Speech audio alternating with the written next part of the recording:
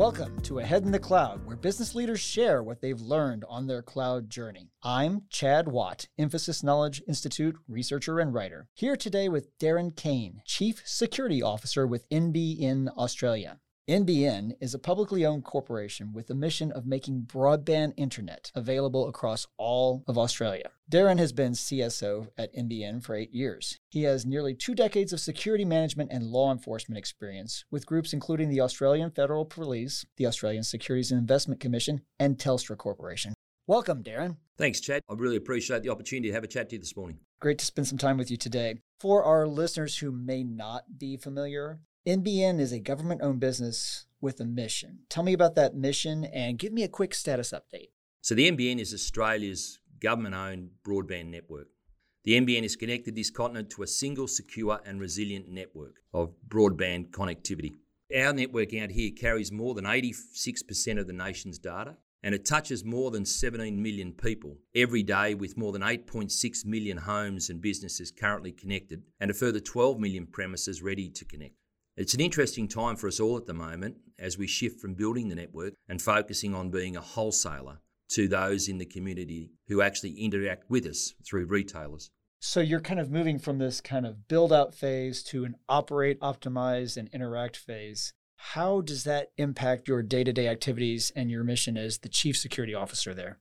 The NBN's mission, or our purpose, is basically to lift the digital capability of all Australians, to actually ensure that we minimise the digital divide between those that can have connectivity and those that cannot.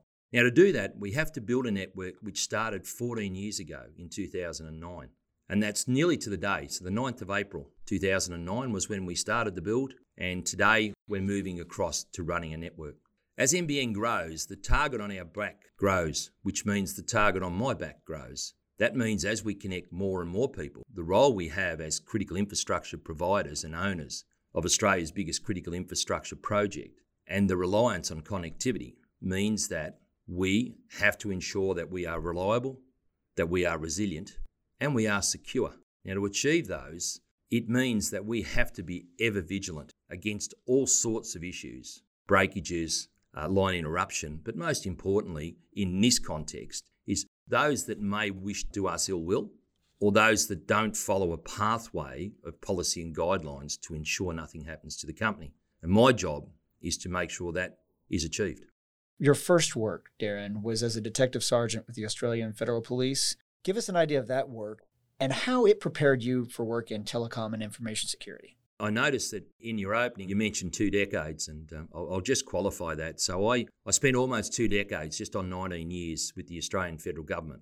The first 13, it was with the Australian Federal Police, where I rose to the rank of detective sergeant. And I largely spent that time originally wanting to work in close personal protection. So a bodyguard, if you like, for our senior political figures and other VIPs.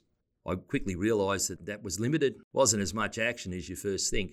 So then I actually pivoted, if you like, which is a word for the 2020s, and I got myself into a role which you would call global and national organised crime and large-scale drug interdiction into this country. And I spent nearly 11 years in those roles, achieving the rank of detective sergeant and having a very exciting and a learning time, working in an environment with committed and passionate folk and in really believing in that mission. I then did 6.5 years with the Australian Securities and Investments Commission, which is your SEC. Again, looking at largely organised crime in our financial markets and managing criminal activity. How is it that business leaders need to think differently about security in their technology business today? A business leader, a CEO, a COO, someone in the C-suite, has to not abrogate the accountability totally to their security lead. They have to invest themselves in what it is the actual SME running security is doing on their behalf. Now, I can guarantee that if the CFO was left to their own devices and, that'll all be sorted, the C-suite, particularly the CEO, would feel a little naked. They'd want to know what was going on in that accountability. It is the same for security. It's become mainstream. So from my perspective, when I actually speak with the C-suite, I start to use language that resonates with them. And that's one of the things, Chad, that we in the industry have to address.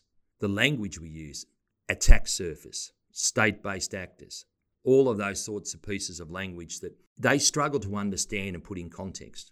We have to eradicate that from our vocabulary. Give me an example of something you do differently or something you advise people in a role like yours to do differently. I never use the term insider threat. Okay. What do you say instead? I spend hundreds of thousands of dollars trying to locate the best staff I possibly can to introduce to a company that I love and is high performing. I do background checks. I give them passes to get into corporate entities and into operational sites. Because they have a password, I allow them onto our networks. And yet as soon as they start work with us, almost every organisation that I actually engage with considers them a potential insider threat on the basis that they've got that access. And I go, well, why would you call them a threat? What have they done wrong? Instead of calling them insider threat, I call them a trusted insider. It's the same aspect of what I do to actually manage the risk of that individual, but instead of them being a IT, they're a TI. There's a simple example of giving the C-suite comfort that we are an enabler instead of someone who only worries about the downside. I really like that because as an insider, I feel like sometimes in some organizations I've been treated as an insider threat. I'm just trying to accomplish my task and my mission, and I get stopped from doing that for some reason that is not fully explained to me. Whereas if, Darren, you come to me, Chad, you're a trusted insider, these are the tools you have to do the job, and this is why you can't use this thing, in this context. It just feels like a different conversation. So that's great. And Chad, to pick up on that point, the C-suite and boards particularly currently sitting under the spectre of the environmental, social and governance movements, the ESG if you like. So incredibly important that the way we manage our workforce fits that. And if we actually have this concern or threat about almost everybody we've allowed access to, it doesn't sit well in the language of board and C-suite, whereas a trusted insider certainly does. Darren, give me your threat level assessment. What does security look like in 2023? I think this is as a difficult period as I can remember. The Indo-Pacific issues with China and Taiwan, certainly Ukraine and the Russian invasion there. We've got very, very active cybercrime gangs all around the world, and some are actually taking nation-state sides. We've got nation-state. So the actual geopolitical theatre we're dealing with has never been as active. So what do you do about that as a security leader? The one thing that's really focusing the group here, and I think our industry globally, is supply chain. We've all utilised cloud, software as a service, in-source, outsource, MSSP, so software as a provider, so security services as a provider. And it's an effective and correct way to get a high-performing business to run most efficiently and effectively. But what we're now seeing is through supply chain that we've got to ensure that they are working on the same protocols that we internally are managing our business. And that's becoming the challenge. You're describing something I heard recently talking about how so much of the security work is about extensive compliance hygiene work around not just what your team is doing and what your trusted insiders are doing, but every tool that they're using down the line also has that level of hygiene, if you will. It's hard, important work. How do you do it right? And how do you get leaders and individual contributors to buy into that? Language, communication, style, and understanding of the risk. So continually pushing C-suite to appreciate the risk environment, threat environment, and what controls we're utilising to actually manage. I think one of the most important things you do, Chad, is to work with your board and C-suite to clearly identify risk appetite for the organisation. Have them understand what their risk appetite is in relation to your top 7 to 10 to 12 risks as it pertains to security. And I do want to come back and talk about security and not just cyber. And then once you've established where the risk appetite is, then work with those organisations, your internal organisation, to then address those risks that are significant that sit outside appetite and help them better understand why they sit outside appetite and what controls we're utilising to actually either reduce the risk if we can, or to accept the risk because we've put mitigating controls in place, or the risk we have when we put a control in place to try and mitigate the risk, which is supply chain. And it's all down to taking the time and asking them to invest in what it is that I do for them. Think about your younger, newer employees. What's different about the world they've grown up in than the world that you and I have grown up in, where there's kind of an analog that's transitioned into digital? These young folks have only existed in a digital world. What is it that they get, and what is it that they need to learn from us? I love this. I love the way this podcast is going. This is right in my sweet spot, hitting zone, if you like. The digital natives we refer to are these kids that have grown up with a PlayStation console in their hands, the familiarity and feel of an iPhone. And there's kids with talent falling out of trees. Okay, they probably do not need to go to high school or even to tertiary to actually learn the skills that they've developed naturally so they can engage on social. Simple as that. They interact every day using the tools. So my first piece of advice is understand the risks. Now, Chad, I don't know whether you have children, but I can guarantee you that you didn't throw them the keys to the motor car, said work out how to drive yourself. The dangers of a kid on a motorway or in a street and they've never driven a motor vehicle before. But yet I would guarantee that when you actually handed the iPhone or the connectivity device to an individual, you probably believe that they could work it out themselves and or they already knew all about it. Now, the first thing I'd do is sit a newcomer to the security industry down and talk to them about the industry as a broad church, as all of the opportunities that exist across the industry, rather than purely focus on cyber defence, pen testing, data science, data engineering. Help them understand what goes into managing security risk.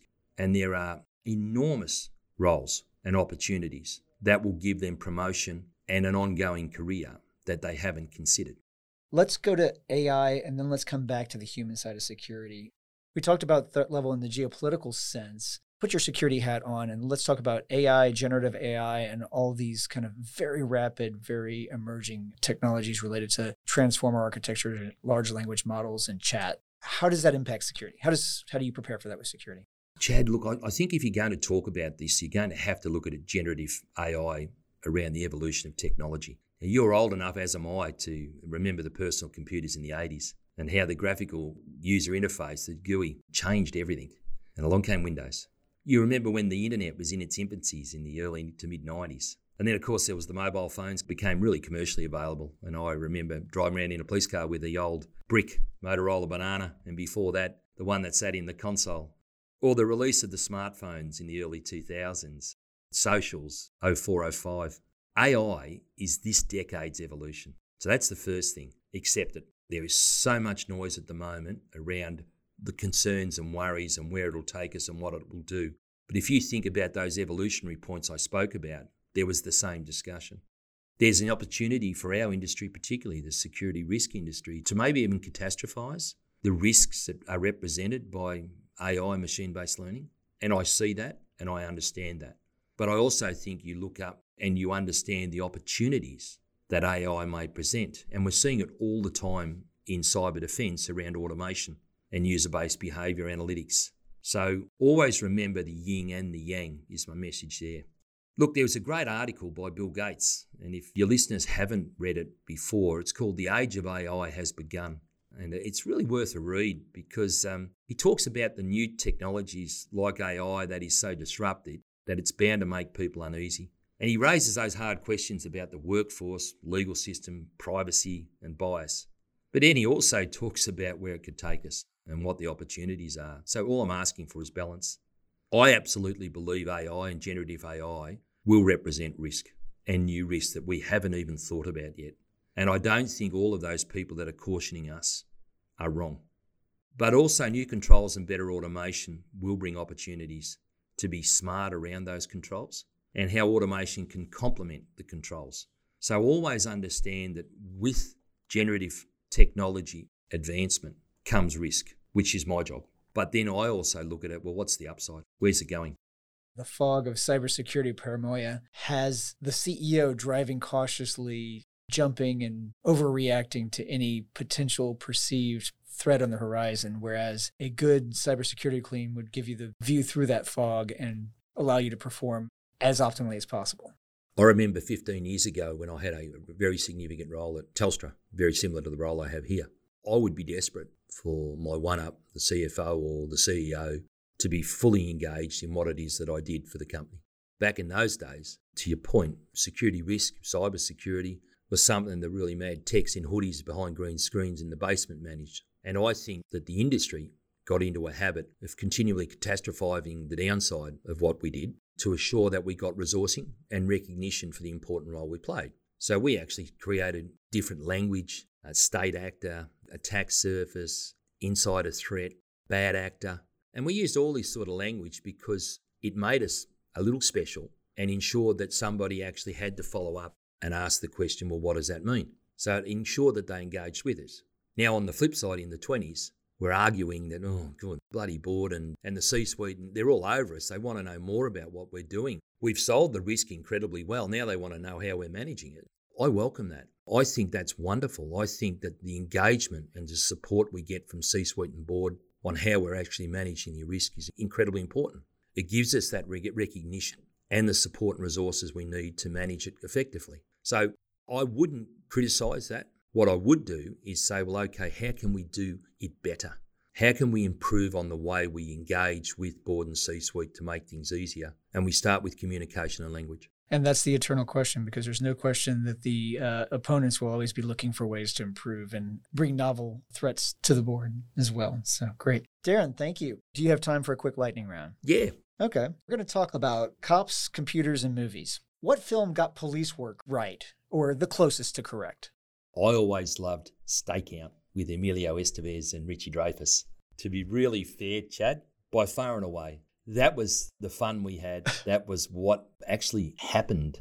I don't know who provided the actual inspiration and or consultative input to those producers, directors of that movie, but a lot of what you see on that film does actually happen in observation posts. So I thought Stakeout was great. There's one to dial back up.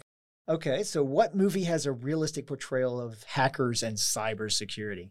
You go back to the old Sneakers and Fireball and a couple of others, but to be honest, the one that I really liked is actually a television series. It may have been on Foxtel over here, so one of your streaming services coming out of the BBC, called Cobra. And that was a senior government think tank, if you like, managing a solar flare that took down all of the energy and computer globally. And it was all about how do you respond. It's called Cobra, C-O-B-R-A. That for me is about, well, what happens if we lose energy? What does that do to our technology platforms? And it was a global issue, and it shut down health, education, logistics.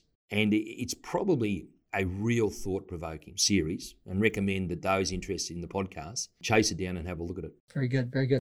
What is one thing about security work that screenwriters typically get wrong? The green screens. We still see the images of the person in the hoodie with the green behind the green screen, and you get the glow of the digital screen in the face of the individual, which you can't generally see the face. And nowadays, some of these crooks online are pimply-faced college kids. They're out there and they're promoting what it is they're doing. They don't necessarily sit in boiler rooms and so forth in Eastern Europe. They're all over the globe. Interesting. So, Darren, if you were cast in a movie, do you want to play the sergeant, the hacker, or the CSO? I'd like to play the CEO. Good answer. Probably a little like, if I was still the sergeant, I'd want to play the sergeant. I think I'd be a great hacker. I've got the face for it. But I think at the moment, the upside is to celebrate and actually promote the role of the CSO.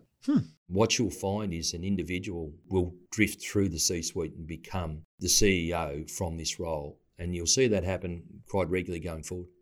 Thank you, Darren. Thank you very much for your time today. Thanks, Chad, and thanks for the opportunity. I love your podcast. Great. Thank you so much. This podcast is part of our collaboration with MIT Tech Review in partnership with Infosys Cobalt. Visit our content hub at technologyreview.com to learn more about how businesses across the globe are moving from cloud chaos to cloud clarity. Be sure you follow Ahead in the Cloud wherever you get podcasts. You can find more details in our show notes and some links to some TV shows, and transcripts as well at infosys.com/IKI. That's in our podcast section. Thanks to our producers, Catherine Burdett, Christine Calhoun, and Yulia Dabari. Doe Bigley is our audio technician. And I'm Chad Watt with the Infosys Knowledge Institute signing off. Until next time, keep learning and keep sharing.